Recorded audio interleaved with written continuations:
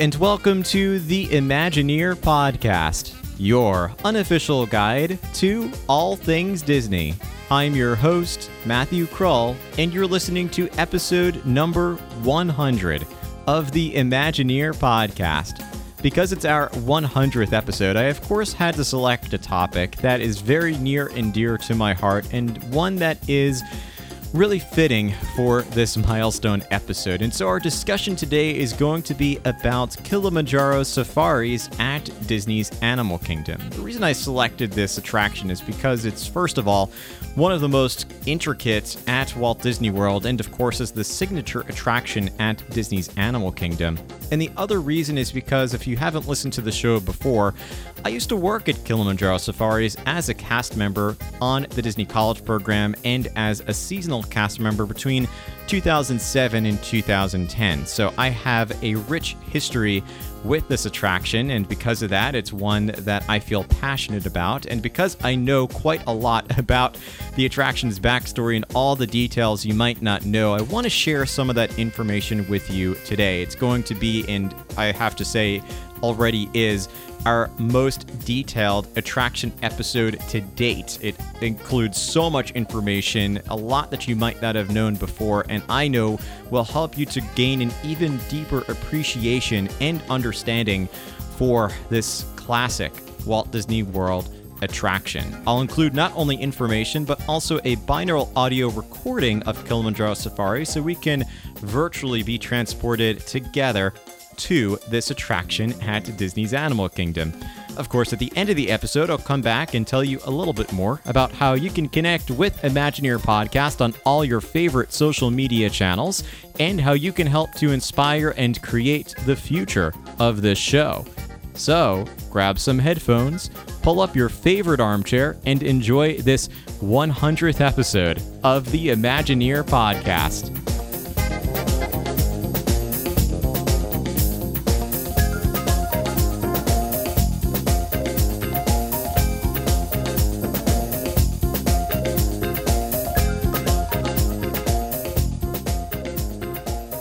On Earth Day, April 22nd, 1998, Disney's Animal Kingdom opened to the public after years of planning and development. A tribute to Walt's love for animals, nature, and conservation, Disney's Animal Kingdom would provide an entirely new kind of experience for Walt Disney World, one that was more wild and unpredictable than its sister theme parks, and yet full of even greater story-driven details. At its April 21st dedication ceremony, Walt Disney's nephew, Roy E. Disney, noted that, quote, Disney's Animal Kingdom, like the animal world itself, will evolve and grow. It's truly a living thing, end quote. As you'll soon learn, Roy was absolutely correct. With the park focused on wild animals and wild places, Disney's Animal Kingdom needed a signature attraction centered around the natural world. That attraction, which soft opened in early 1998 and officially opened with the park on Earth Day, was Kilimanjaro Safaris, still one of the most popular attractions at Walt Disney World, located at the end of Harambe Village in the Africa section of the park. In fact, not only is Kilimanjaro Safaris one of the longest rides at Walt Disney World, about 20 minutes in ride time, but it's also the largest. At 110 acres, Kilimanjaro Safaris is larger than the Magic Kingdom. Yes, you heard that correctly. The area covering Kilimanjaro Safaris can comfortably fit the entire Magic Kingdom park with a few acres left over. It's a massive experience, and as a former cast member who used to work on this ride, I can tell you that the attraction only becomes more impressive as you learn more about its design and story, which of course we'll discuss in this episode.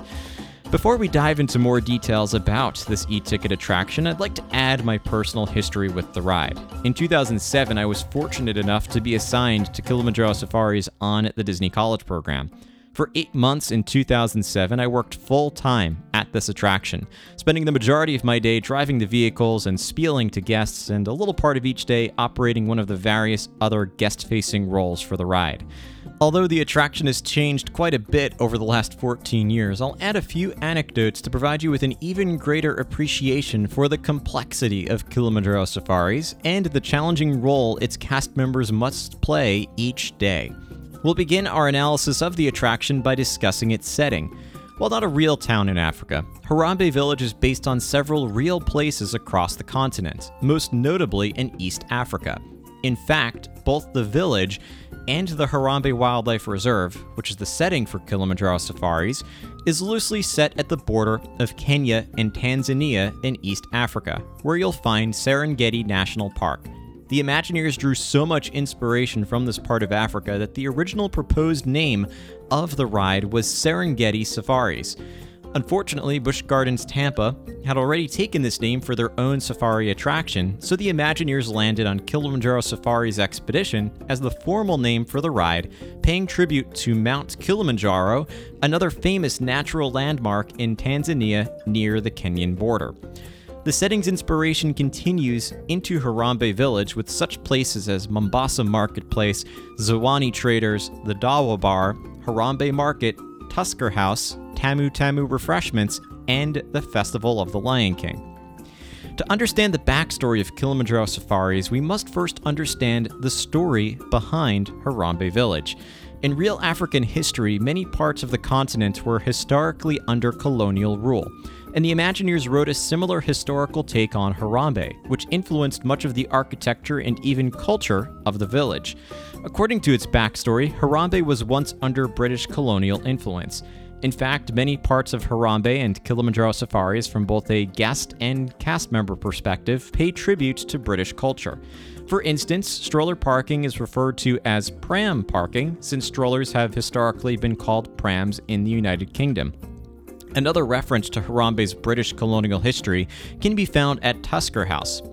If you look closely enough, you'll find a sign on the wall that says Safari Orientation Center, with the word center spelled the English way, C-E-N-T-R-E. Harambee's British colonial roots extend back hundreds of years, and the irony of its past involves its economic history.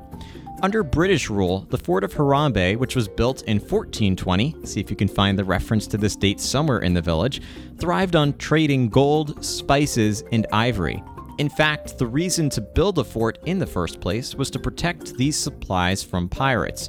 For those who know the history of ivory trade, this natural resource is collected from the horns of various animal species, most notably elephants and rhinos. With ivory being such a lucrative product, the demand for this resource endangered the lives of these animal species not only in the fictional world, but also the real one. Sadly, poachers would kill these animals to collect their horns, not thinking of the impact this activity had on the natural ecosystem and valuing profit over the sanctity of these animals' lives and even the lives of their families. With the poacher storyline of Kilimanjaro Safaris, cast members would often discuss how slaughtering a mother elephant not only ends that life, but also significantly reduces the likelihood of young offspring surviving, resulting in a cascading decline in elephant populations. This dark history provides a crucial backstory to Harambee's transformation and paints an unfortunate parallel to the real world, a common theme we see emerge at Disney's Animal Kingdom to support its conservation mission. The word Harambee is derived from Swahili and literally means, "let's pull together," and the town's transformation gives increased significance to this name, demonstrating how the village worked together to end the ivory trade, rendering it an illegal activity, and transform its primary source of economic strength away from trading finite resources. In 1961, Harambee peacefully gained its independence from Great Britain, and while some positive British cultural elements remained, its ivory trade ended. You'll find references to this date around the village, so I'll once again encourage you to take a look around the next time you're in the park to see if you can find them. To support the economy, Harambee turned to ecotourism and established the Harambee Wildlife Reserve, which was established 10 years later, 1971, and not of course to the opening of Walt Disney World, to protect the local wildlife and ecosystems. Knowing that these animals and landscapes would make for a great tourist attraction, the Harambe Wildlife Reserve established Kilimanjaro Safaris, providing 2-week tours of the reserve. In doing so, the village not only flipped its economy to a more sustainable source of income, but also established a meaningful mission to promote the conservation of wildlife and wild places. The details in this story alone lay a strong foundation for Kilimanjaro Safaris and for Disney's Animal Kingdom.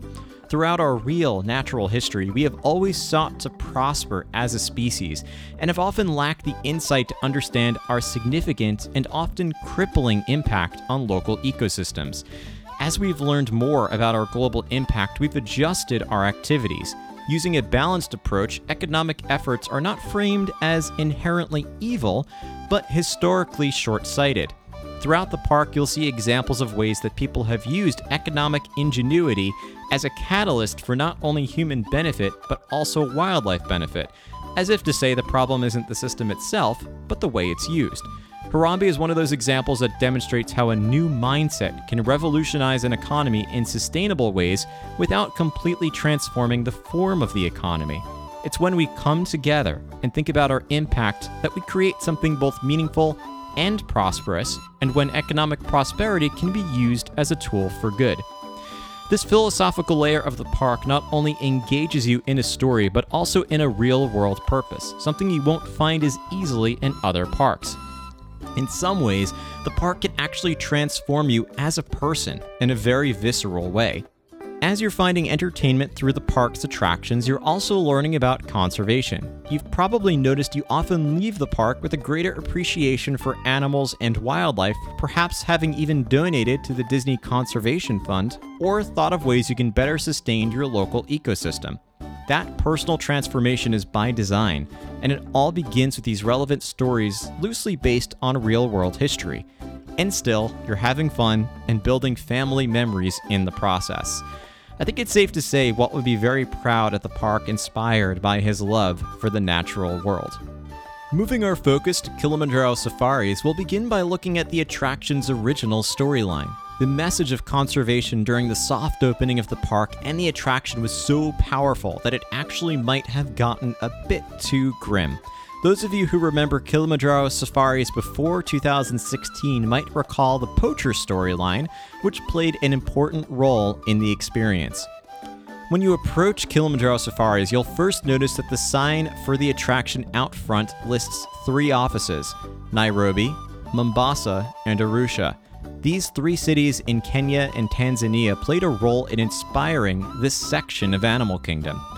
At the attraction entrance, you have a choice between the standby and fast pass experience. Each queue follows a slightly different storyline. With fast pass, your 2-week safari is already planned in advance, so you bypass much of the queue experience to head straight for the main pre-show video loop. With the standby queue, you first head to the booking office, where you'll see a reception desk. It's amazing how the warden always seems to be away from the desk, but it gives you a chance to appreciate the details.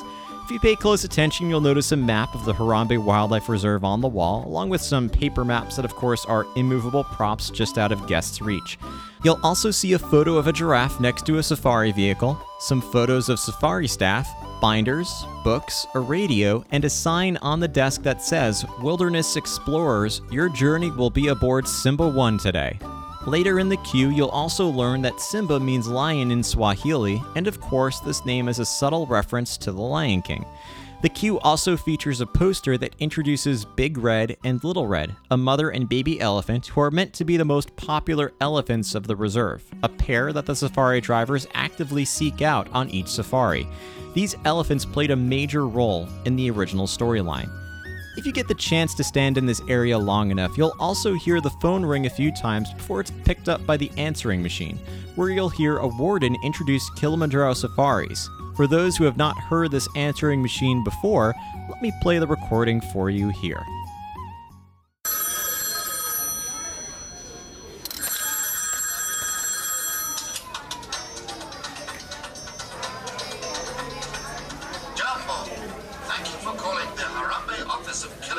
Safaris, the finest photo safari in East Africa. We offer daily tours at the Harambe Wildlife Reserve. 800 square miles of river, forest, and rugged bush country filled with magnificent wild animals. You'll bounce along in custom-built safari vehicles, or wide-open tembo trucks, bringing you closer to Africa's amazing wildlife than you ever thought possible. Discover the sights, the sounds of leaping antelopes, charging hippos, and majestic elephants. Not to mention lions, crocs, bongos, wildebeest, and more. Don't know a bongo from a baboon?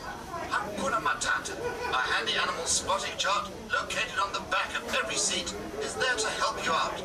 So join us in Kilimanjaro Safaris for the experience of a lifetime. When it comes to safaris, we go wild. Thank you for calling. Asante sana.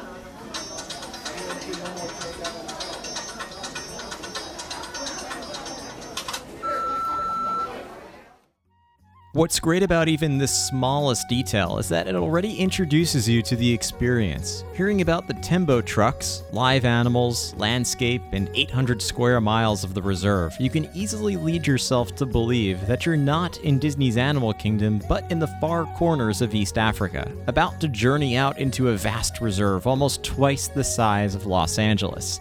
It's one of the most brilliant but subtle ways the Imagineers introduce you to the story at hand, painting a clear portrait of the setting. From the booking office, your next stop is a series of switchbacks under several TV units suspended from the ceiling. The video loop that plays on these TV dives deeper into the main attraction of the safari, the animals. Not only does this help to prep you for the experience by teaching you a bit more about the animals, but it also introduces you to Dr. Katherine Jobson, PhD. Although Dr. Jobson no longer plays a role in the attraction, she was once a critical part of the experience, partnering with Warden Wilson Matua to help guide your safari. The balance between this duo was perfect for the ride. Dr. Jobson was an English wildlife researcher who had spent 6 years in Africa studying wildlife, once again tapping into Harambe's British heritage, but showing how the influence has shifted to conservation. Meanwhile, Wilson Matua was a native to Harambe who had grown up with a love and appreciation for his local wildlife. This duo demonstrated dedication to conservation requires both your heart, personified by Wilson's natural love for animals, and your mind, personified by Jobson's curiosity for learning about animals. Jobson's video loop, in partnership with the Harambe Wildlife Reserve, also provides some great entertainment and education as she debunks some of the myths about your favorite African species, sharing how, for example, lionesses, not lions, do the majority of the hunting. Notably, the video also includes some information about how female elephants are the cornerstone of elephant societies, teaching their young and other members of the group how to find food, water sources, and other survival needs. This knowledge is once again presented in a very casual way, but it provides another crucial foundation to your role in the story. To help illustrate this point, take a listen to this audio clip of the video loop. In my 6 years here in Africa, I spent many hours observing animal behaviors, trying to separate fact from fiction. Before you embark on your photo tour, Kilimanjaro Safaris asked me to share with you the true stories of Harambe's wildlife. Some, I think, will surprise you. The mighty male elephant, while impressive, is not the leader nor even the cornerstone of elephant society. It is the females of the species who bond together into social units known as herds. Each herd is ruled by an older female known as the matriarch. Her experience in dealing with predators, water sources, and drought patterns is essential to the herd's well-being. If the matriarch is killed by poachers, her experience is lost forever, endangering the herd's survival. Given that black and white rhinos look so very much alike, one might imagine that their lifestyles should be similar, but due to the smallest of anatomical differences, they do, in fact, lead very different lives. The black rhino has a flexible, pointy upper lip that adapts it to browsing on leaves and shrubs found in Harambe's forest and bush country. The white rhino's broad, flat lips have adapted it to a life of grazing Harambe's open grasslands. At first glance, it might appear that all zebras look alike. one seems no different from the other. In reality, no two are the same.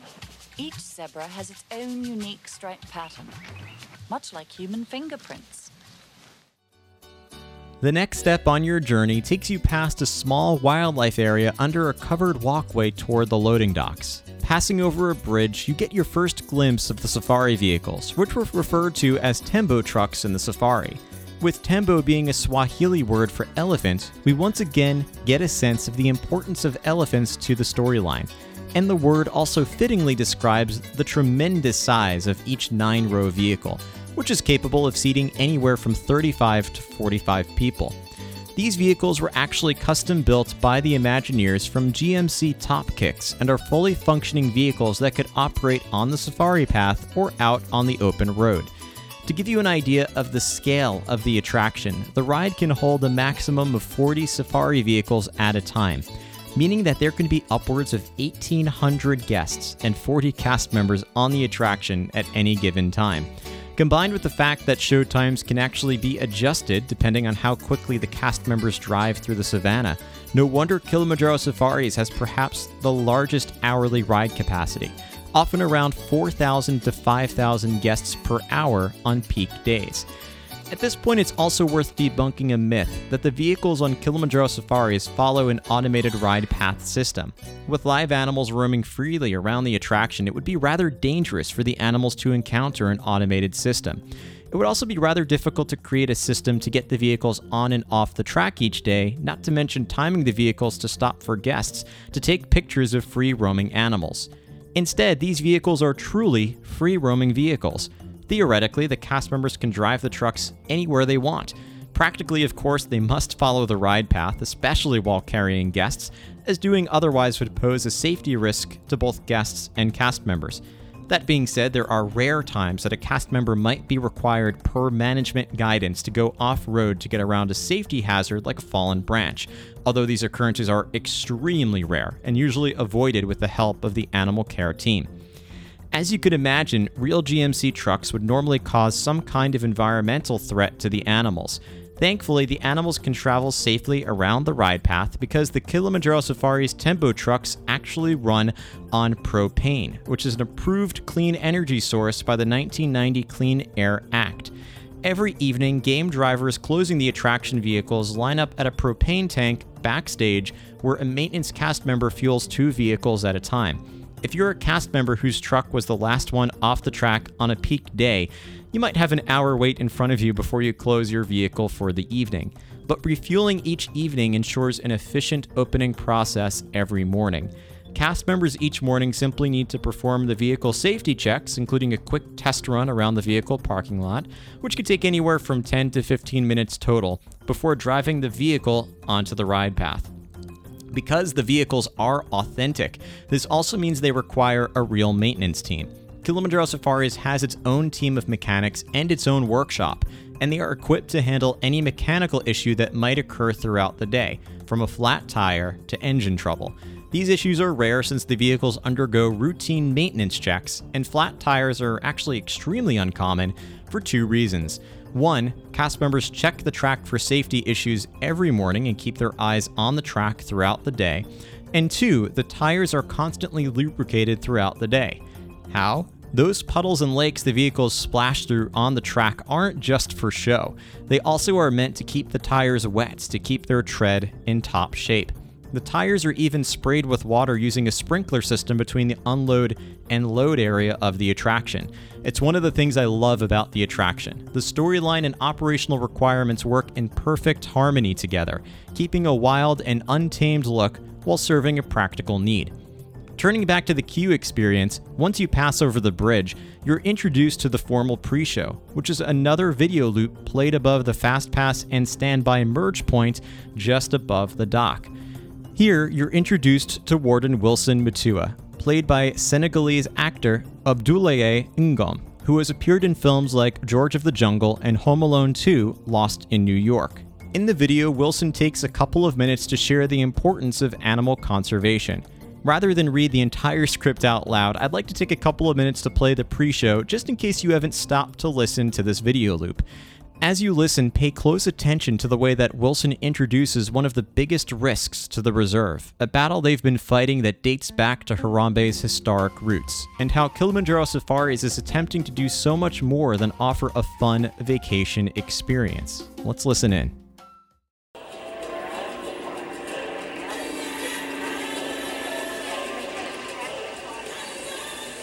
Karibuni. I am Warden Wilson Mutua, and I am happy to welcome you to Harambe Wildlife Reserve. I hope that your visit will give you new appreciation and respect for Africa's magnificent living treasures. Harambe Wildlife Reserve was created to meet the growing challenges that face our native wildlife here in Africa.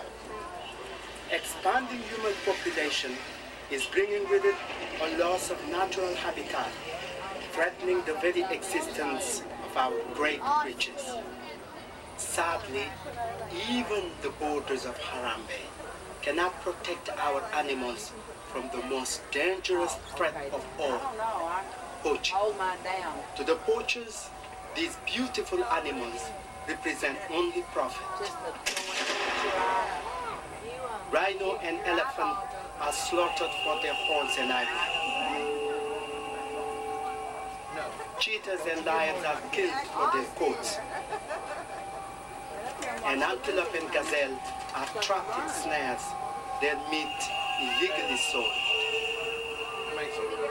It is my job to protect all the animals of this reserve. That is why I ask you, all of you, to please join us in our battle against poaching. Kwa macho, kwa wajangili, grow eyes for poachers. Only by working together can we maintain Harambe as a safe haven for all its animals. I was born here, and my whole life I was taught that what you see with your eyes, you value with your heart.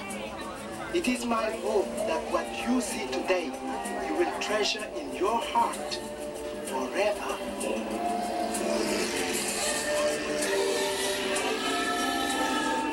Karibuni Harambe, Reserve ya wanyama wa porini. Welcome to Harambe Wildlife Reserve.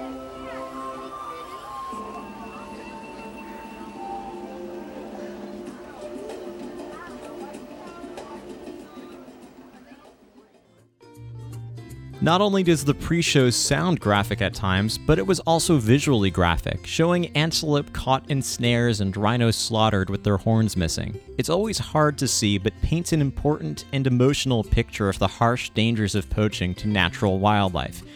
You also might have noticed Wilson mention the words, working together, another callback to the meaning of Harambe, both literally and philosophically. In November 2020, this pre-show was formally updated to remove any mention of poachers, the last piece of the original script. Passing this video loop, we finally turn the corner to the dual loading docks, where we see Tembo trucks loading large groups of passengers. You'll also find a large poster in this part of the queue that offers some advice for capturing photos of the animals. This poster not only adds another thematic element to the experience, but also offers some real advice for taking pictures on the attraction. Keep in mind that the attraction opened in 1998, so most guests on opening day brought real cameras, not smartphones, onto the attraction with them. Boarding each vehicle, you'll notice that there are animal spotting guides on the back of each seat and along the canvas ceiling of the truck. As you board, you'll be introduced to your game driver, a friendly cast member who will guide you through your 2-week photo safari. Moments after boarding, you'll depart from the load area and line up at the entrance to the reserve. To properly space each vehicle, a lantern placed next to the welcome sign blinks when the next driver is cleared to enter the reserve. To accomplish this spacing, the Imagineers embedded hundreds of RFID pucks along the ride pathway, which read the location of each safari vehicle. This helps coordinators manage the attraction, and in this instance blinks automatically when the previous vehicle is far enough into the attraction for your safari truck to proceed. Not long after, you might notice that the vehicle drives over a series of chains, which are known as cattle guards. Neither harmful nor dangerous to the animals, the cattle guards are simply an uncomfortable nuisance to any animal that tries to walk over them. This barrier helps to keep the animals protected by keeping them within certain parts of the attraction. The attraction is broken into several ecosystems, and the first is the Ituri Forest, which is named after a real forest in the Democratic Republic of the Congo, approximately 700 kilometers from the border of Kenya. The Ituri Forest at Kilimanjaro Safaris is home to several species, including bongo, okapi, yellow-billed stork, saddle-billed stork, and greater kudu, with the main attraction being the black rhinoceros, an endangered species that guests are lucky enough to see at the park. Entering the Ituri Forest is also where guests, in the mid-2000s storyline, were introduced once again to Warden Wilson Mutua. Once the vehicle moved over the appropriate puck in the ground, the sound system of the safari vehicle would play a pre-recorded audio file. There were timed pauses between each line on Wilson's end to allow the game driver to say their part of the script. Of course, to the guests on board, it sounded like there really was a game warden radioing into the vehicle from his plane over the reserve. From the Ituri Forest, guests head into the next ecosystem, the Safi River. On the way, you'll notice your first major junction of the attraction. As a cast member, I used to ask guests which way we should go, east or west. No matter their answer, we of course always headed the same way, but it added a feeling of spontaneity to the attraction, like we could have gone in any direction. Amazingly, every junction at the safari leads to a real backstage location. The roads are used primarily by animal care cast members to easily get from backstage areas to animals who might be out on the reserve, but they also offer several emergency exits for safari vehicles in the event that the attraction might need to be evacuated quickly, something rarely used but important to place when you're working with live animals. In the original storyline, this junction point was also where we would hear Wilson Mutua and Dr. Jobson radio in from a plane above the reserve, offering to share a few locations where they spotted wildlife. Arriving at the Safi River, with Safi translating from Arabic to mean clear, we see that the river is not quite clear at all, but of course naturally murky. Within the river, we encounter our two main attractions, hippopotamus and Nile crocodiles. With both of these animals being very real and very dangerous, perhaps the two most dangerous animals in the reserve, guests are kept safely distant. Still, the original storyline played into the sense of adventure when crossing over the Croc Bridge, as Wilson would radio in to take it pole pole very slowly over that old bridge. It's also worth noting that the most dangerous animals throughout the attraction are separated by natural barriers hidden from guests thanks to clever use of line of sight. In building the experience, the Imagineers created large moats and walls to separate deadly species from guests. These moats and walls are concealed either by water or by berms. For example, the black rhinos are separated from guests by large walls made to look like cliffs and by a deep lake with a wall at the bottom, making it nearly impossible for the rhino to enter guest areas. With the lions, the Imagineers place them on a large hill that vehicles drive around in a semicircle. At one point, the hill extends upwards and then dramatically drops to a steep cliff that is followed by a deep and wide moat. The hill then proceeds back upwards towards the lions, and from a guest view at the bottom of the hill, there appears to be a natural path to the lions without any kind of barrier. It's a very practical illusion using nothing more than line of sight that creates a deeper sense of realism while keeping guests safe from harm. If you ever want to see what these moats and walls look like, take a look at Kilimanjaro Safaris from a satellite program like Apple Maps or Google Earth. If you find the lions, you can easily see how this illusion is accomplished. From the Safi River, the next ecosystem guests enter is the West Savannah. West Savannah is the highlight of the attraction for many guests as it includes a number of famous animal species: eland, antelope, gazelle, giraffe, wildebeest, springbok, hyena, and African wild dogs, to name just a few. Driving along the lush pathway from the Safi River to West Savannah, game drivers often discuss the importance of conservation, and just before reaching West Savannah, we'll stop at a baobab tree.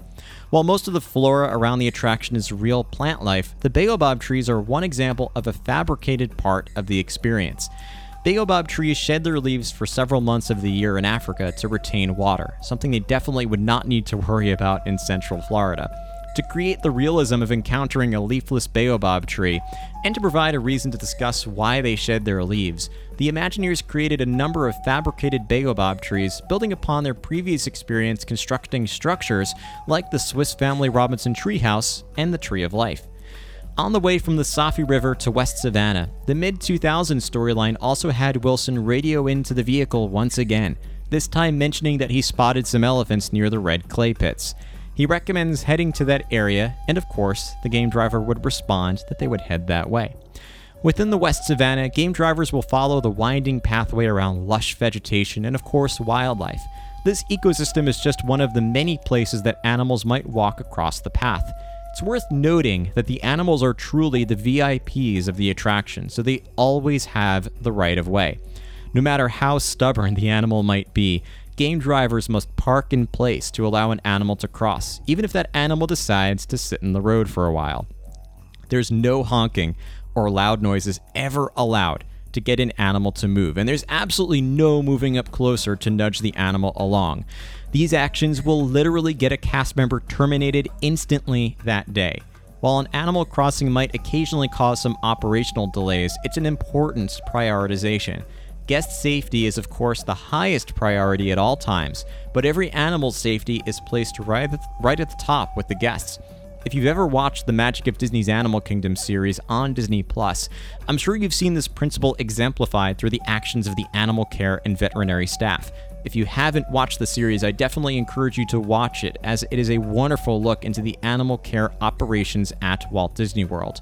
At Kilimanjaro Safaris, if an animal happens to be too stubborn to move, animal care will simply make their way to the animal to tempt him or her with some delicious treats. Even if it takes several minutes, they and the entire attraction will patiently wait for the animal to decide to move. In the middle of West Savannah, the attraction then takes a turn for Monkey Point, where the colorful mandrills make their home on the safari. It's also the location of the adult male elephants, which naturally live separate from their families in the wild as well as the attraction. On the way, the mid-2000s storyline had Wilson radio in once again, this time with a more alarming tone, stating that they came across a baby elephant whose mother had gone missing. Expressing concern, Wilson asks us to keep an eye out for poachers. In the original storyline, Monkey Point is where Wilson and Dr. Jobson would discuss spotting Big Red and her new calf Little Red near the red clay pits, with the location inspiring their name because of how much they love to roll around and play in the red clay. Eventually, the Little Red, Big Red storyline was changed to focus on a random mother and baby elephant. The shift away from a particular name made the attraction a bit more realistic and wild, as if to say that any baby elephant can go missing and not necessarily one particular famous elephant. But it also presented a bit of confusion for guests, as the next stop, Elephant Country, often found families of elephants perfectly happy together. While it could be believed that there was another family of elephants somewhere else in the reserve where a mother elephant had gone missing, the idea didn't always click and presented a potential flaw in the story. Needless to say, if ever on a safari I passed Elephant Country and didn't see any elephants, if for instance they were all backstage or hiding somewhere out of guest view, I used the opportunity to play into Wilson's concerns even more. Transitioning from Monkey Point to Elephant Country also provided the most frightening part of the safari. Proceeding through a lush pathway without a clear view of any animals, the story called for a song. As a game driver, I knew exactly where the puck in the ground was that would trigger the radio, so I would time my part of the script perfectly to mention that we would sometimes pick up a clear radio signal around this part of the reserve. And I would even play around with the radio in the truck a bit to add some believability to guests in the first row. The song that appears on the radio is called Hapa Duniani, which is actually the Lord's Prayer sung in Swahili. It's a bit of a foreboding choice because the song leads guests to a closed part of the road, which forces the game driver to take a turn into unfamiliar territory. Let's play a brief part of the clip of this song just to give you an idea of what this song sounds like.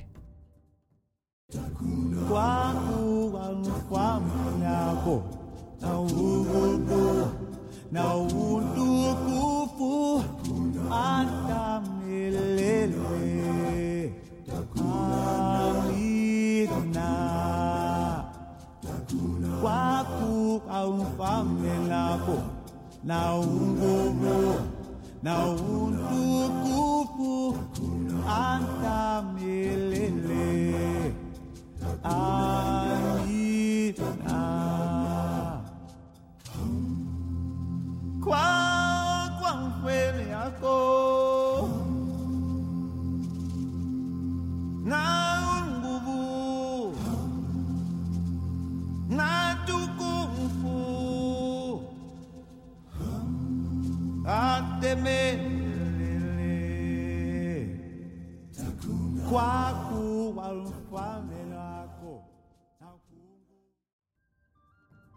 It's definitely a beautiful song, but like I said, it also is a bit of a foreboding choice for what happens next.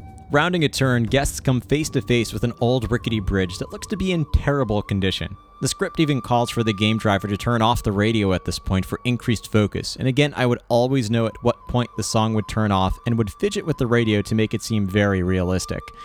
With there being no way for the driver to go back at this point, the only way out is forward. We proceed very slowly across the bridge and can hear it creak and screech as if it's barely holding on.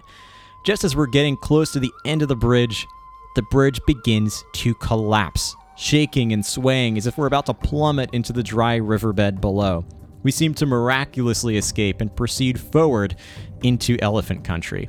While this part of the experience was always very thrilling, it eventually was turned off. For those who are curious about how it all worked, I can share that the bridge sequence was perfectly orchestrated and contained many failsafes. For starters, there's a secret signal that would give game drivers the all clear to proceed toward the bridge. If not given the signal, it would mean that there was already a vehicle on the bridge, so the game driver would slow down or even pause out of sight so as to not spoil what's to come next. Given the signal, the driver would proceed forward and then meet a very specific range of speed, just a couple of miles an hour. If the driver were to proceed too quickly, or if the bridge failed any kind of safety checks, it would automatically e-stop and simply remain in place like a normal bridge. Assuming all safety checks were met and the driver were proceeding at the appropriate pace, the bridge would suddenly shake to the left along a pivot just a few degrees, enough to be safe and still give the perception that the bridge was about to collapse. Just a few seconds later, the bridge would roll back to the level position and the driver would be clear to proceed forward. It's easy to see why they eventually removed this thrill element, but it was always fun to experience as a guest and never stopped being fun as a cast member. From the collapsing bridge, our vehicle makes its way to the red clay pits that Wilson referred to earlier in the storyline. The red clay pits are located at the very back of the attraction and represent our transition to Elephant Country, home to a family of African elephants. This point of the attraction is also where the game drivers will discuss the importance of family life to elephants, especially for baby elephants who rely on their mother for survival up until their teenage years. The red clay pits also offer us an opportunity to spot a beautiful creation from Walt Disney Imagineering, realistic-looking mud. This realistic mud can be found throughout Disney's Animal Kingdom, including nearly all the pathways throughout the park, and is really just cement and stucco that's been dyed an earthy color. To give the illusion of tusk marks, hoof prints, tire tracks, and other markings, the Imagineers took some creative lengths for realism, even embedding tire tracks, sticks, rocks, and anything else they could find on the path while it was still drying to create the illusion of natural mud. The same trick was used for the mud on the safari vehicles. The Imagineers simply applied blotches of cement to the sides of the truck in a systematic way for a realistic look, then spray painted the cement an earthy red-brown color to match the landscape. After passing the red clay pits, our vehicle makes its way around Elephant Country, which is often the most popular part of the experience, and around Flamingo Island, which is actually one of the largest hidden Mickeys on property. Up on the hill next to this island, you'll also find a large hut overlooking the savannah. If you've ever seen guests up there, it's worth noting that this is part of the Wild Africa Trek experience, which is an adventurous walking and safari tour of the attraction. The hut is where guests on the tour eat lunch, and having done Wild Africa Trek personally, I could say it's one of the most fun and certainly the most unique tours you can get on Walt Disney World property. In the original storyline, passing from Flamingo Island into the East Savannah is where Wilson would report back to say there's a suspicious jeep near the kopis, which is a word that indicates a small hill and a flat open area. Kopis are a common home for lions in Africa, and Wilson's note adds a bit more suspense to the idea that poachers might be in the reserve. As we've learned, the Imagineers carefully wrote the storyline in a sequential way to first educate guests about poachers and then involve them in saving animals. And this is the point where we really start to get concerned, especially knowing that Big Red has gone missing. The transition to the East Savannah takes us to one of the final ecosystems on the reserve, a place where we encounter several rare and exciting animals, including Bontebok, which at one point were hunted to extinction so dramatically that the only living species left were those in captivity, just a few hundred, white rhinos, ostrich, scimitar-horned oryx, warthogs, cheetahs, and lions. After passing the Warthogs, both former storylines of the attraction took a rather grim and suspenseful turn, resulting in the most thrilling and emotional part of the experience. To properly capture the suspense, we'll discuss each storyline one by one. In the original storyline, our radio intercepts a conversation between Wilson and another warden on the reserve. The other warden tells Wilson that poachers have entered the reserve and shot and wounded Big Red. Jobson asks about Little Red, and the warden says there's no sign of him. Because of our proximity to the area, Wilson says he's going to close off the poachers from the west and asks if we'd be willing to help trap them from the east. It's at this point that the game driver would turn to you and ask if you're ready to help Wilson stop the poachers. It's the point where everything you've learned about your impact on wildlife turns to action. Most guests, of course, would affirm that they want to help, and the driver would proceed to the gorge where Warden found Big Red. Turning a corner, we encounter a smashed gate, and the game driver asks what we should do. Wilson fervently tells us to keep going, indicating that he's landing his plane at the east end now. We continue forward and all of a sudden hear gunshots nearby. To our right, we see the poacher's Jeep behind the brush trying to run away from us. Of course, this Jeep was automated on a track that was timed to drive next to us at the appropriate moment. Rounding a turn, we then see Wilson's plane, a warden's truck with Little Red safely hidden in the back, and a live cast member pointing a fake gun at the poachers in their Jeep. Jobson says Big Red will be fine, and Wilson thanks us for helping him to catch the poachers. For a limited time during soft previews, Big Red actually wasn't fine, and we saw a mother elephant's corpse on the ground. But this part of the story was quickly rewritten as it was seen as a bit too dark and graphic for a family attraction. Before we move to the mid-2000s storyline, here's an audio clip of the original experience, courtesy of Share a Dream Come True on YouTube. I've included a link to this video in the description of the podcast episode as well in case you'd like to take a look. Let's listen in. Pick up speed of 30 miles per hour. Calling Warden Mutua, over. Mutua here. There are hard-boiled poachers in the reserve. They shot Big Red. She is wounded. What about Little Red? No word yet. When was it last seen? Magadi Gorge. Okay, you head there. Roger. Zimmerman, we must stop the poachers. I am landing at Magadi Gorge to block off the east end. If you come in from the west, we could charge them. Please, Simbawa, we need your help. All right, everybody, as you heard, you guys all have to help me once to catch those poachers. All right, then, Wilson, you can count us in.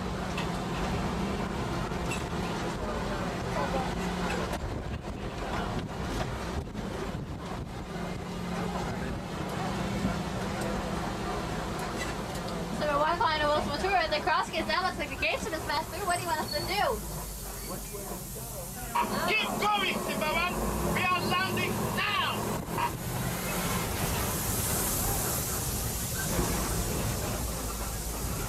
All right, everyone, we just exited out of the reserve. Make sure you hold on tight and watch out for any poachers.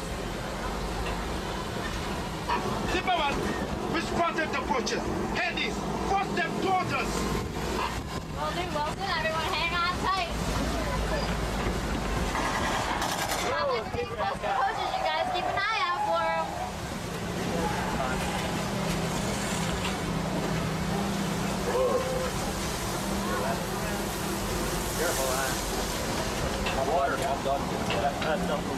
Looks like the poachers camp up over to the left. So they just left. The smoke is still steaming. And they left all their things. I think we're going to end up cutting them off.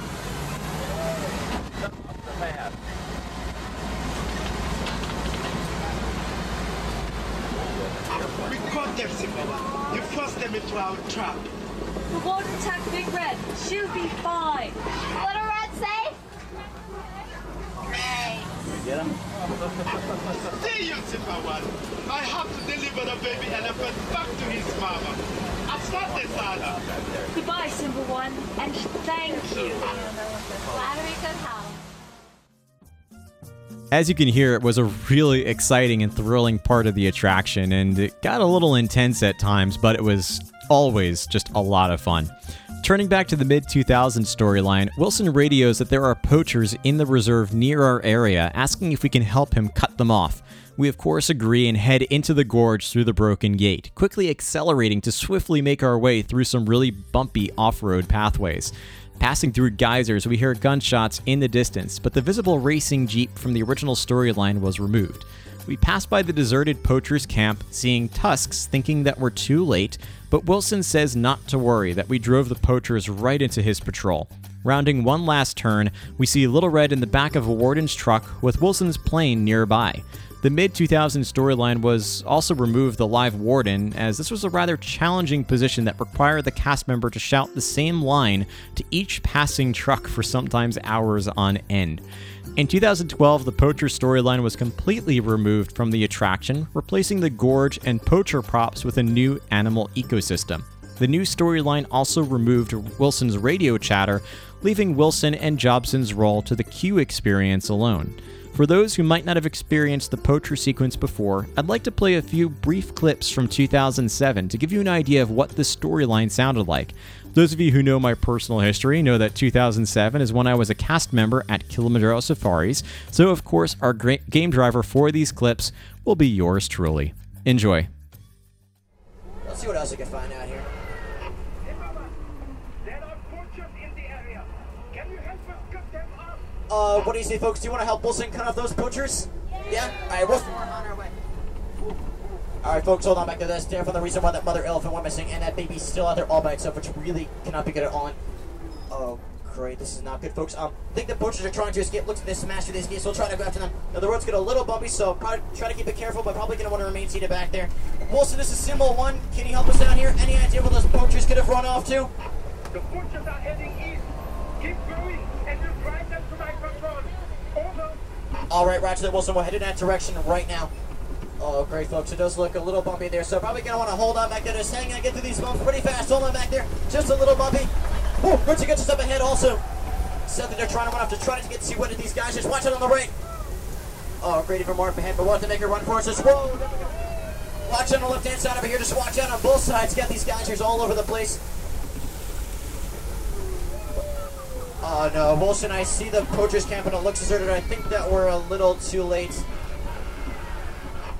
Not to worry. You drop them right into my patrol. Roger, that's a really full try to get you up to you. So hold on back there. Sounds like Wilson's got him.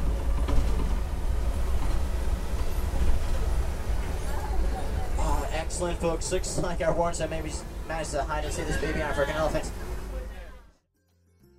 After leaving this part of the attraction, the vehicles move through a gate that marks the exit to the reserve, passing through a shallow lake formed by a gorgeous group of waterfalls, once again keeping the tires wet as they approach the unload area. Approaching the load dock can be challenging for game drivers, but the two unload docks prove to be even more challenging, as drivers need to swing out wide and bump up against the rubber guards at just the right angle, then keep the wheel cocked slightly toward the dock so that everyone from the first to the back row can disembark without an open gap. There are some procedures that involve the unload cast member in case the driver is too far from the dock, but those instances are rare. Guests are then left to journey back to Harambe Village, passing by the entrance to Gorilla Falls Exploration Trail, which I often encourage guests to visit in order to gain an even greater appreciation for the animals and spend some time connecting with them in a quieter way and at a slower pace. As the storyline has evolved over time, so has the attraction. While the attraction once formally closed at sunset and offered some ticketed evening safari tours at an additional cost, Disney announced in 2006 that a new nighttime safari experience called Sunset Kilimanjaro Safaris would allow the attraction to operate after dark for all guests. This is one of several park-wide changes to keep Disney's Animal Kingdom open later, accommodating for Rivers of Light and the addition of Pandora, the world of Avatar. To operate in the evening, the Imagineers needed to add lighting to the attraction. Out on the savannah, you'll notice that it always appears to be sunset. That's thanks to a tremendous backstage lighting panel hidden behind a line of trees that mimics the colors of sunset. In addition, the Imagineers hid light fixtures throughout the attraction to better illuminate the animals and ecosystems.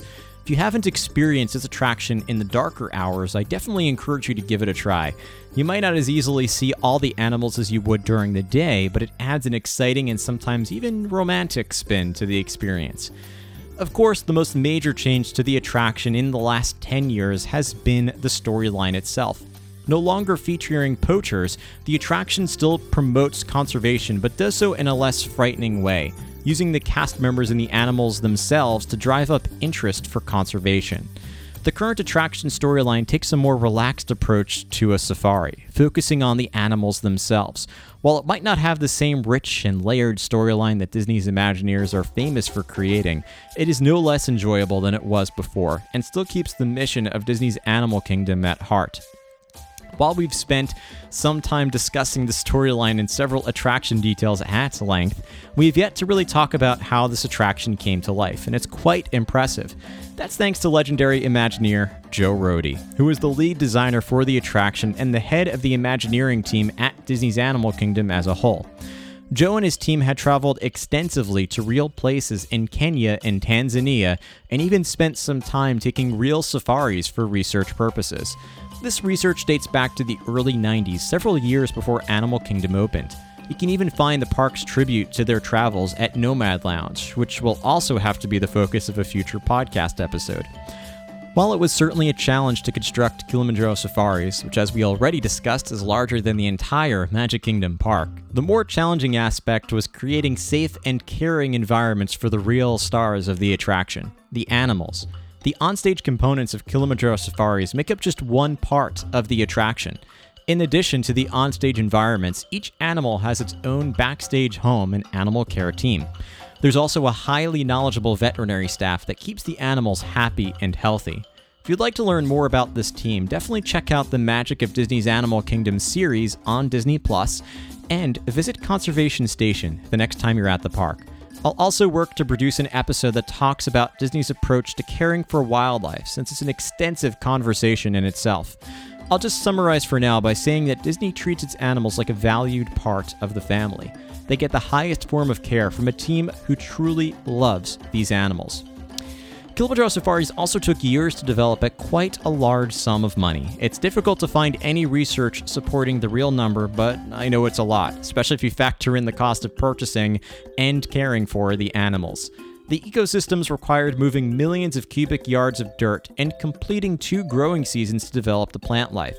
The attraction employs hundreds of cast members and even requires an agricultural team just to grow the food that the herbivores on the attraction eat, amounting to millions of pounds of vegetation each year.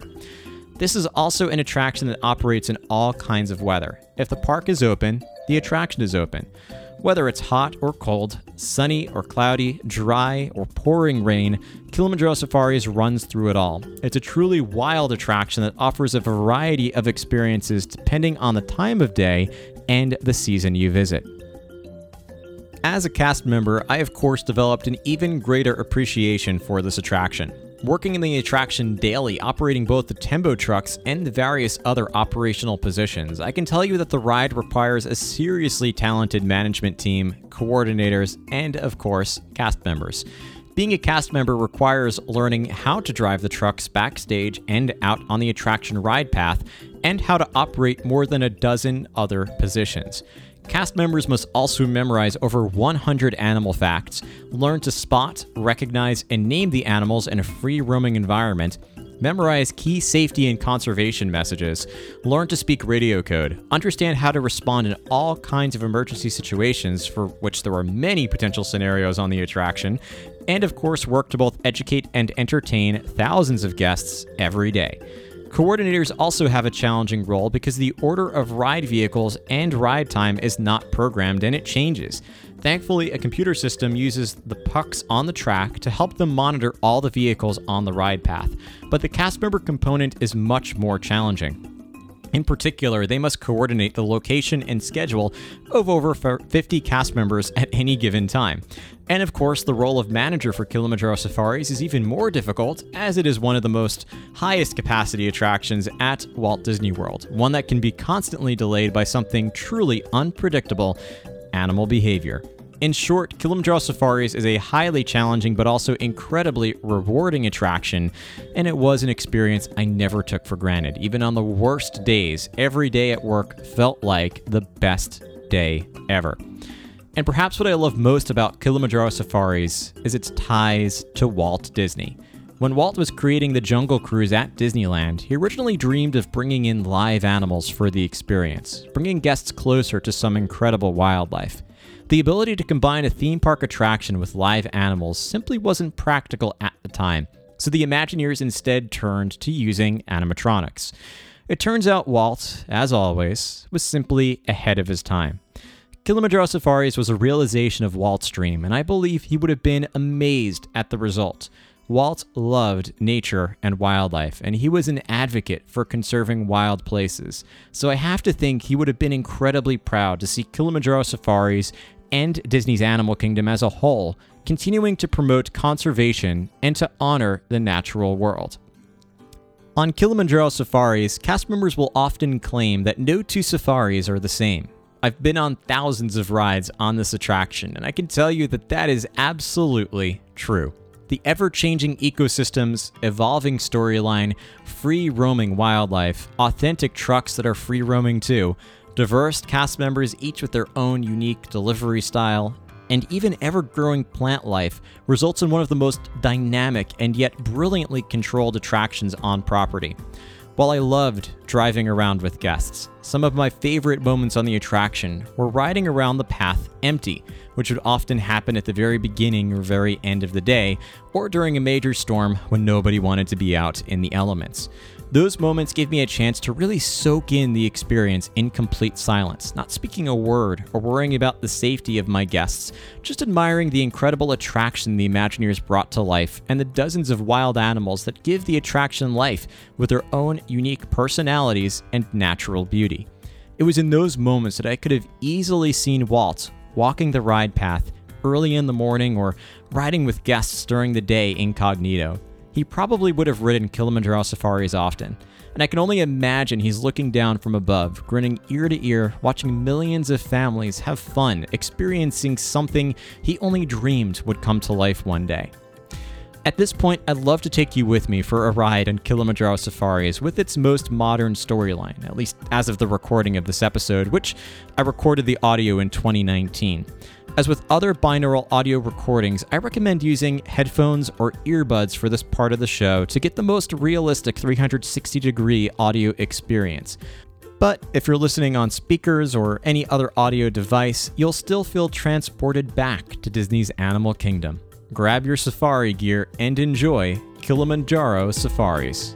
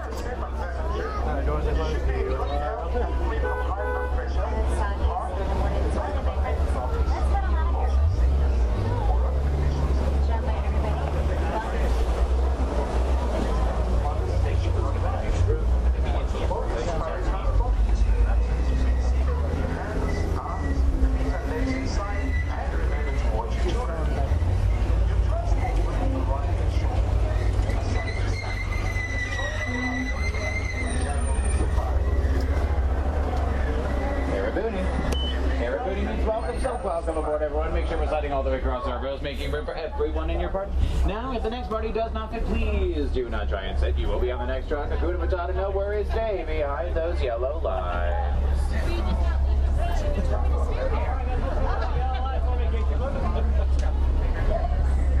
door's on the right. Be close and watch your hands, watch your feet.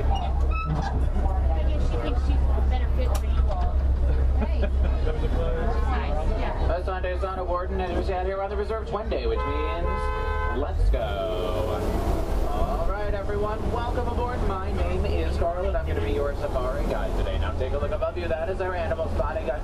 Those are all of the animals we have here on the reserve. Now we won't be able to see all of them but do always keep your eyes peeled. You never know what we're going to find out there. We do also ask for your safety, that you remain seated at all times. We are going to go through some very narrow spaces with thick underbrush and thorns. The truck can and will jolt from side to side very suddenly because these roads are pretty rough. So please, even if the truck is stopped, do remain seated because you never know when we are going to resume motion again.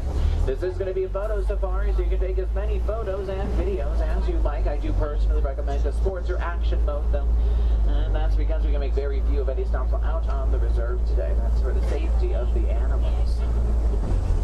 Now we are here in the Little Aturi Forest, home to many shy and reclusive forest-dwelling animals. They are going to use their natural colors and patterns as a form of camouflage against predators. That does also mean that they may try to hide from us. So do make sure that we are keeping our eyes peeled on both the right and left-hand side.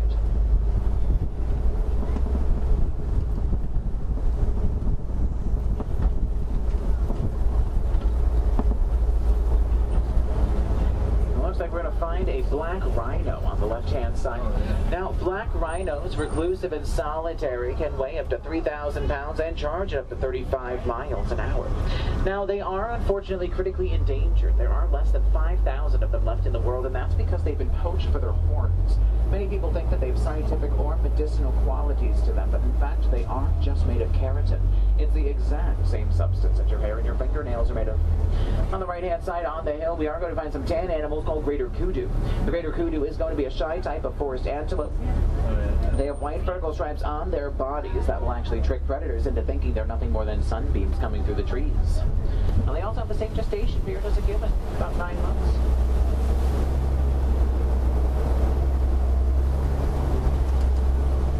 Left-hand side, we're going to find some bongos. Now, the bongo is also known as the ghost of the forest because of how rarely they are seen. They feature those white vertical stripes as well. Now, they're also the largest of the forest antelope. They can reach a weight of anywhere from 500 to nearly 900 pounds. Now, all of our friends here in the forest do require the trees and bushes for survival, but deforestation for paper products is going to take a very heavy toll on them. But by recycling paper and also making sure that we're buying products made with 100% recycled paper, we can stop deforestation in its tracks, saving these animals and habitats. Now we are leaving the forest and heading into a border territory known as the Safi River. Now, the Safi River is going to be home to some pretty big and powerful animals. Now, one of my favorites and my mother's all-time favorite animal is going to be the hippopotamus. Now, my mom swears that hippos look cute and cuddly. They are actually one of the most dangerous animals in Africa. That's because a full-grown adult male hippo can weigh up to 5,500 pounds. They are also extremely territorial, which makes them so incredibly dangerous. They are going to spend the majority of their day under the water to regulate their body temperature, but it will be during the nighttime when they actually come up out of the water to graze along the riverbanks. Now, take a look on the left-hand side. There's going to be a baby hippo with mom. That baby hippo is about 7 or 8 months old, not even a year old. Now we are going to find on the island some white birds called pink-back pelican. Pink-back pelican get their name from the pink back that they sport during mating season. They do also have a very impressive wingspan of 7 to 9 feet.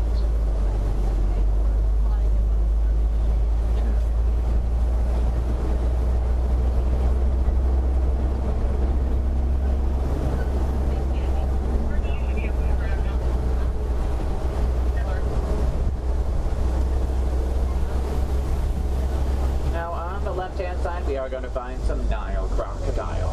Now, the Nile crocodile will average 16 feet, 500 pounds. Their jaws are strong enough to crush bone. Now, while they do mostly eat fish, they have been known to attack anything from porcupine to a zebra to a smaller hippo to even other crocodiles.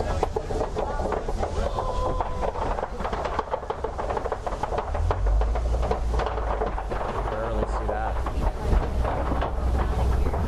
Now, hippos and crocodiles don't have very many, if any, natural enemies. Instead, it's going to be plastics being introduced into the water supply that is going to hurt them the most.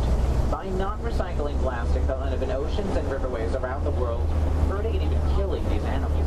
But by recycling plastic and also making sure that we are keeping single-use plastic far away from our daily lives, we can help stop that vicious cycle.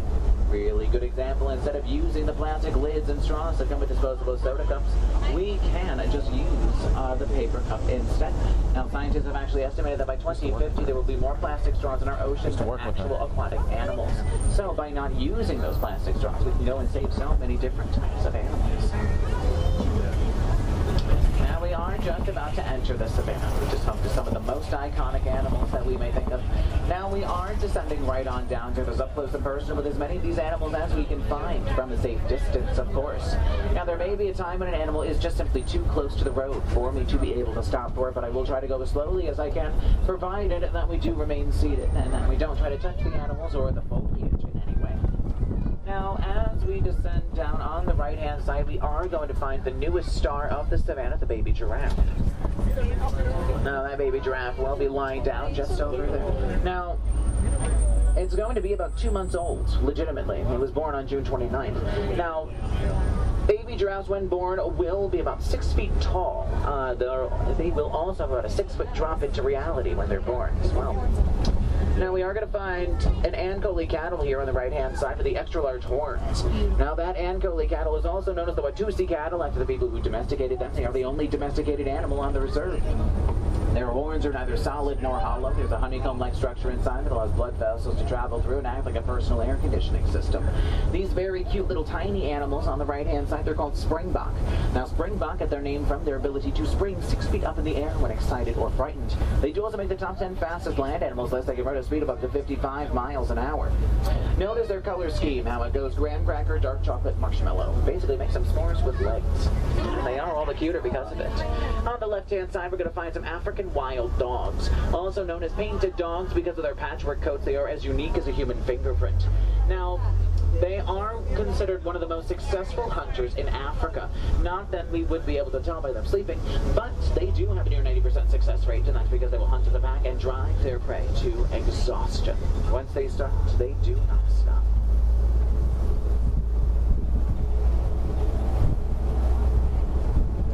Now on the left-hand side, we are going to find the sable antelope, the emblem or mascot of the Harambe Wildlife Reserve. The horns that they have are backwards curved and pointed, so they can help defend themselves against predators who may want to jump on their back like a lion. While many antelope do have the flight instinct, or fight or flight, the sable antelope is particularly aggressive, and is one of the only ones that will actually use the fight instinct more times than not. Now these Kurosawa smokestack structures on the right and left will be termite mounds, made of 3 very simple ingredients: soil, saliva, and dung. They'll bake out in the sun all day long, become as hard as concrete. Now many animals will use them as a scratching post, and once they're worn down, a prey animal might stand on top of them to look for predators hiding in the tall grass. On the right-hand side, we are going to find some Patterson's elands. That's going to be 2 females and the male, of course. Ask any safari driver what one of their favorite animals is on the savannah, we're going to say that male eland right there.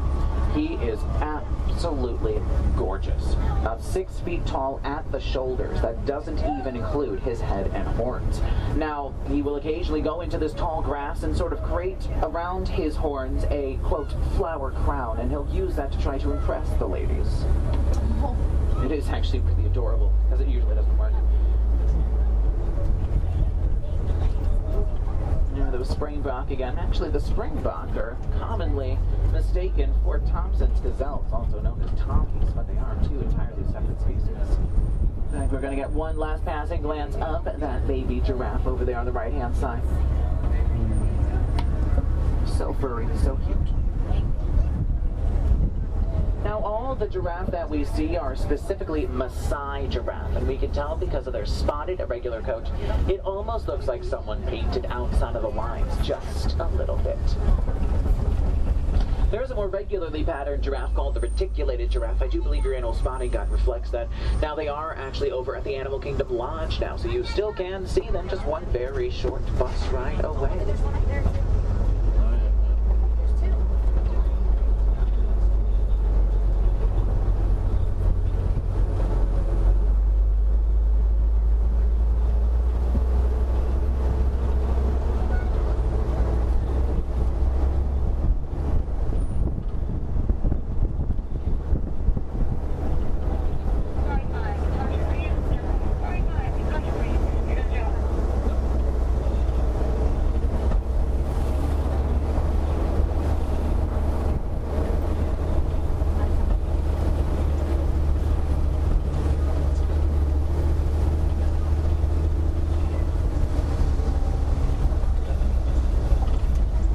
find some wildebeest down this right-hand side. Now, wildebeest get their name from Afrikaans, meaning wild beast, although in Swahili they are known as Gnu, G-N-U, after the sounds that they make. Now, wildebeest will gather in herds of up to 1.5 million. For the Great Migration, will travel about 500 to 1,000 miles across the savannah in search of food and water. It has been said you can actually see the Great Migration from space. Now, humans and wildebeest do actually share one common trait in that we are the only two animals on Earth that will gather in herds of up to that size. Now, for humans, you can think of a sporting event, a concert, even a city. How many hundreds of thousands to millions of people are packed together into such a tiny space? The wildebeest is the only other one that will do it.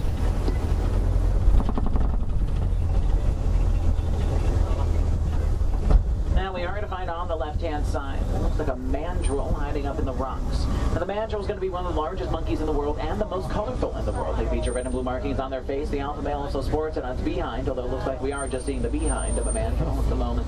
But on the right-hand side, we are going to find an African elephant. Now, African elephant, well, we can tell it's an African elephant because its ears will just loosely resemble the continent of Africa. Now, since it's alone, or at least seemingly alone, I'm going to go ahead and say that it's probably a male, because about 13 to 15 years of age, the male African elephant will leave the herd to lead a solitary bachelor's life, occasionally meeting up with other bachelor elephants, forming sort of a loose bachelor pad, if you will, but they will remain almost completely alone. Now, here on the right-hand side, rest in peace to my favorite way to get into elephant country. There used to be a bridge there. It would take me right through the heart of elephant country. I never could prove when there was a elephant that you fell on a bridge on accident or a flood or something, but it's okay. We do have an old service route that we use. It's really it's a long and windy way, but it's okay. We'll get around, no problem.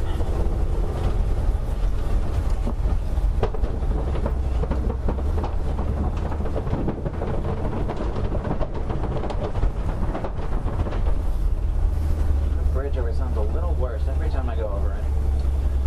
Well, on the other side, I guess that's all that matters. Now on the right and left-hand side, we are going to find some red clay pits. Now, red clay is eaten by elephants to give them extra minerals that they don't get through their normal diets of vegetation. You can really see where the elephants have been digging out the clay. There's also some footprints around. You can wonder if we aren't going to find a herd of elephants around. Now, the herd of elephants will be comprised of exclusively adult females and their children. Now, the matriarch, the eldest female, will be the one to lead. She knows the best places to find food and water, and also those dangerous places to stay away from. Now, as full-grown adults, elephants can eat up to 300 pounds of food per day. They can also drink about 43 gallons worth of water. It is a common misconception that elephants will drink water through their trunks like a straw. It is sort of true, it's like a half-truth, but they actually just hold the water inside of their trunks before they spray it into their mouth.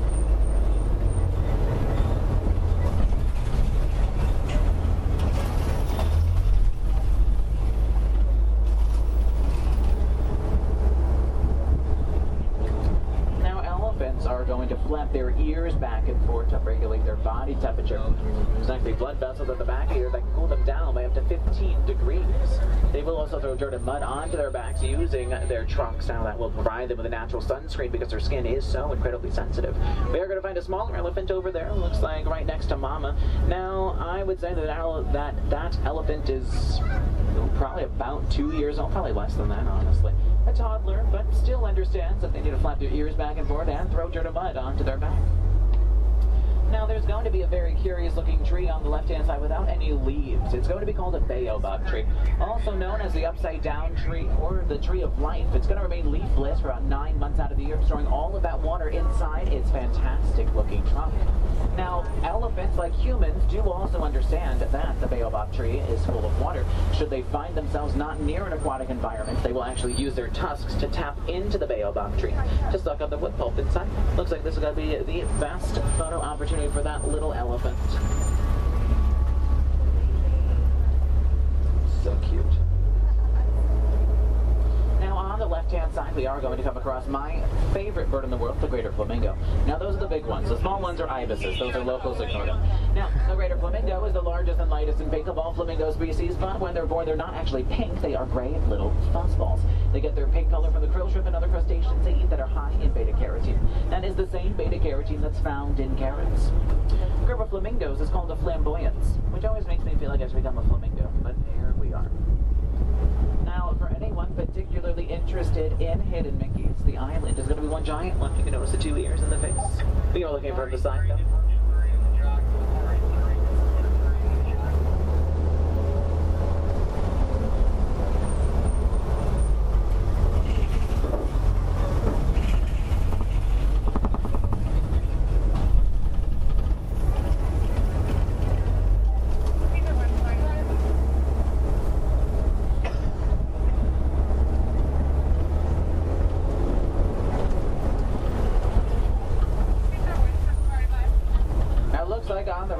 We're going to find some white rhinos.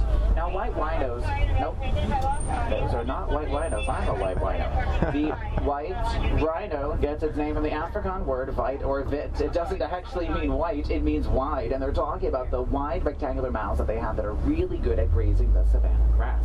Now, white rhinos are about twice the size of their black rhino cousins. They will weigh about 5,000 pounds. Now, they're also much more social and friendly. They will typically hang out in groups, as opposed to black rhinos, which very much like to remain alone.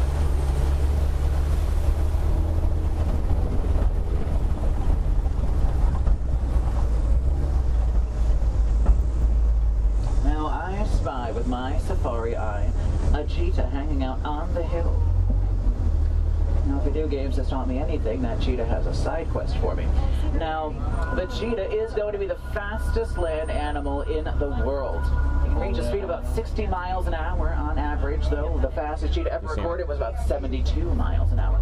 Now, they can only maintain that top speed for a couple hundred yards, perhaps 45 seconds or so. They are sprinters, not long-distance runners.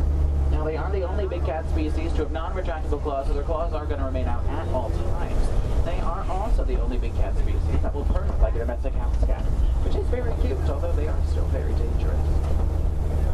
Now, typically, wild cats are broken up into two different subsets, purring and roaring. Now, purring cats will include, of course, the cheetah, also the bobcat, and the lynx.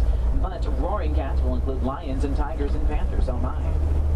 This rock structure on the left will be a termite, it's not a termite mound, that's a copy.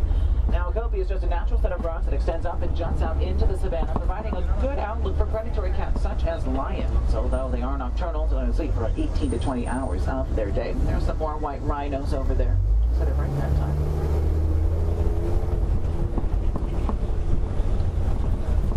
Now, lions, with their heavy fur, they have a tendency to overheat in the savanna sun. It can actually lead to heart failure. So they do find a cool place to hang out in during the day, usually a cave or a den. After sunset, once the air cools down, it's usually a pretty good time to spot them. Now we are going to find on the left-hand side one of my personal favorites, the warthog. Now, the warthog is the largest of the burrowing animals. Now, they are very territorial, but they do back themselves into their burrows with their razor-sharp tusks exposed. They are sleeping next to the tree right in the center. Look. Just being them. They look like logs, but they're not.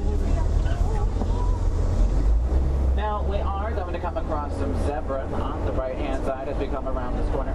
Now, for the zebra, if you're wondering if they're white with black stripes or black with white stripes, the answer is a little complicated, actually. Now, the zebra is part of the equine family, so related to horses. We take a look at their nose to figure out their skin color, so that would mean that these, the Grant zebra or the common zebra, would be black with white stripes. However, if you did decide to shave a zebra down to its skin, I don't know why you would, but let's say you did hypothetically, you would find that their skin is both black and white. So it's a bit of a conundrum, but we defer to the equine family, so they're going to be black with white stripes. Now, that will change from species to species, so do always make sure you are looking at the nose, nose. Don't be fooled by their cuteness either. Their hind legs are strong enough to break the jaw of a lion, so you really don't want to mess with them.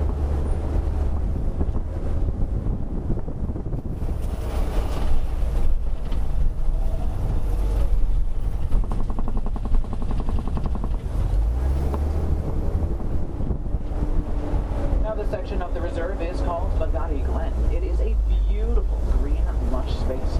Now, the yellow-billed stork on the right-hand side loves to to hang out around here, along with the scimitar horned oryx.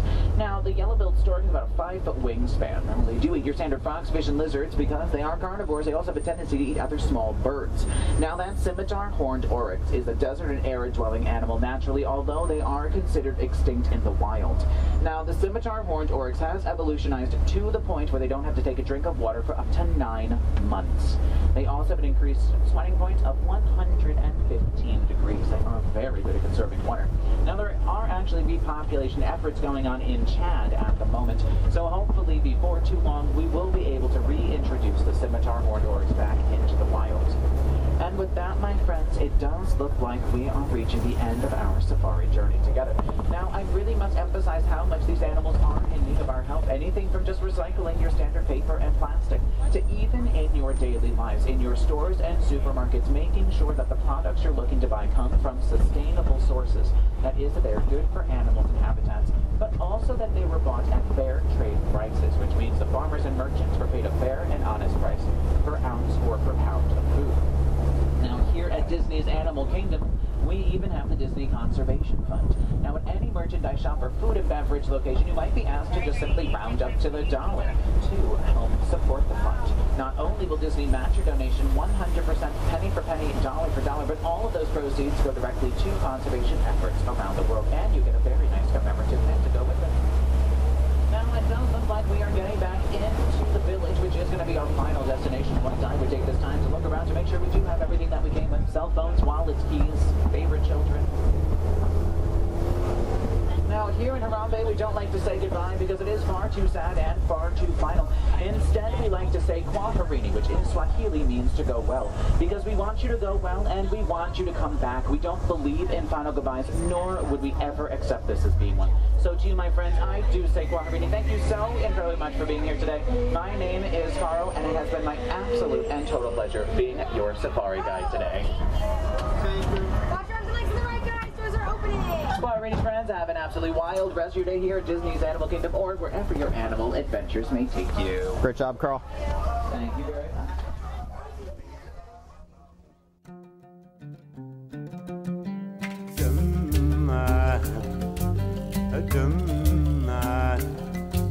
أنا ما عامل قلب الليل زادت على الخدين لما عامل قلب الليل زادت على الخدين زادت على الخدين زادت على الخدين زادت على الخدين زادت على الخدين.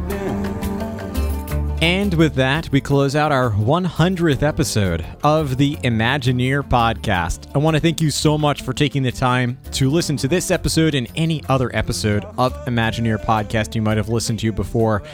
If you're a new listener, I of course encourage you to go back and listen to any other episodes of the show, which you can find on your favorite podcast app or by heading to imagineerpodcast.com.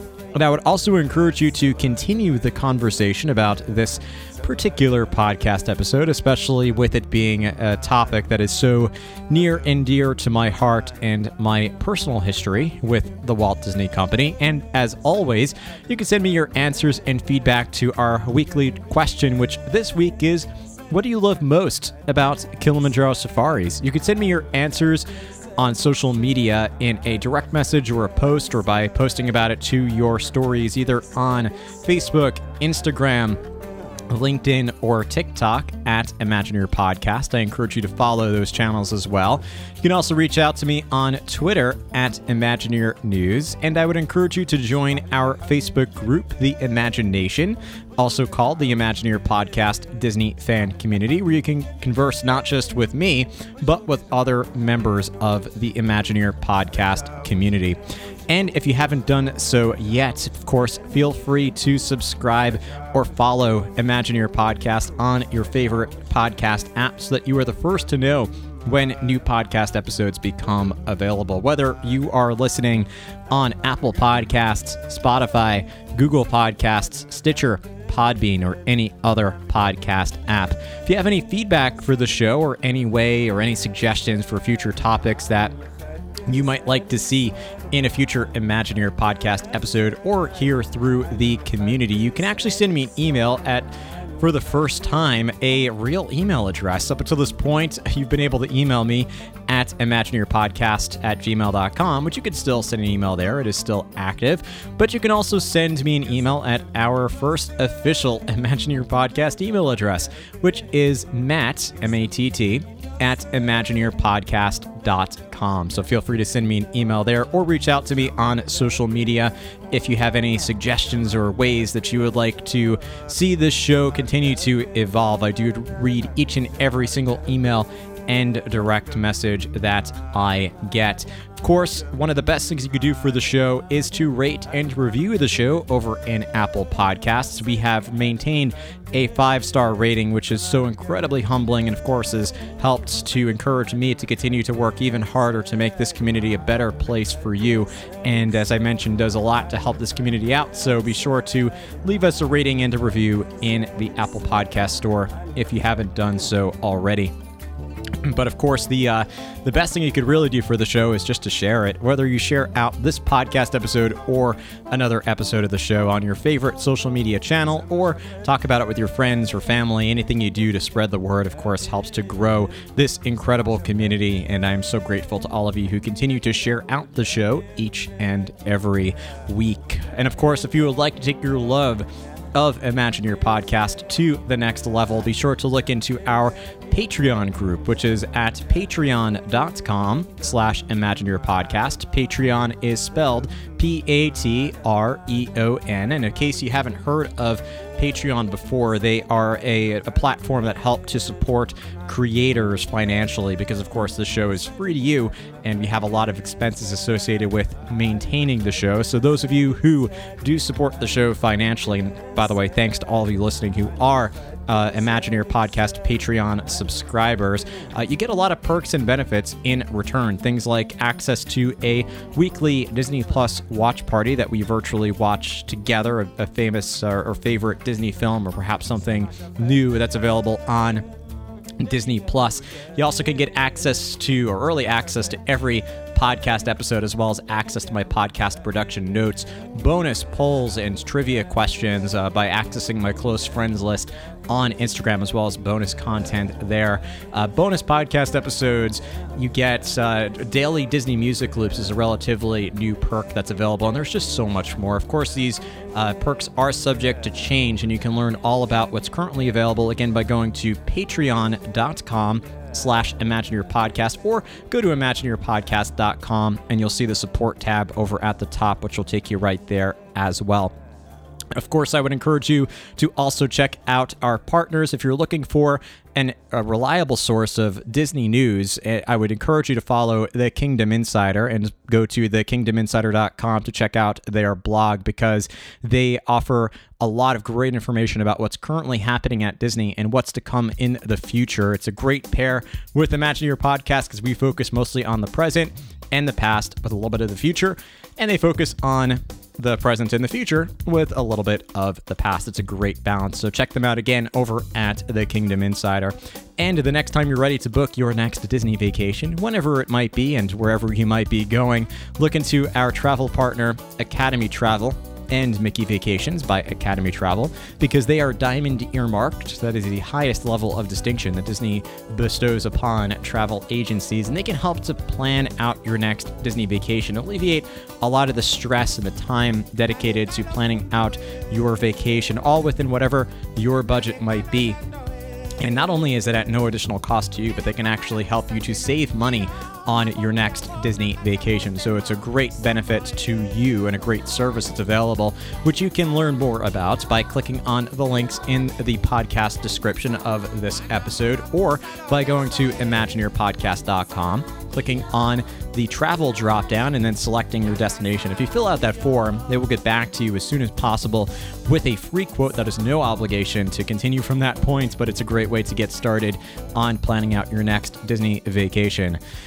Last but not least, wow, 100 episodes, nearly 4 years of doing this show. I never thought this dream would come true, and it honestly was so simple. It just required me to start. The hardest part about doing this, to be honest, was just taking the time to figure out I was going to start. And after that first step, although of course it does take a lot of hard work and practice, for some reason just that first hurdle seems to be the most challenging. So it's amazing if you just start doing whatever it is you dream to do, if it's that next stage in your career or in your life, figure out how to take that very first step to doing it. And that is the hardest part of the journey. After that, as long as you're having fun, it's just a blast. And of course, this has been a blast for me. So I am so thankful to all of you for listening to what is now 100 episodes of Imagineer Podcast, and here's to the next 100. Remember, as always, that inspiring quote from Horizons: if you can dream it, you can do it. Thank you so much for listening to the show, and we'll see you again in a future episode of the Imagineer Podcast.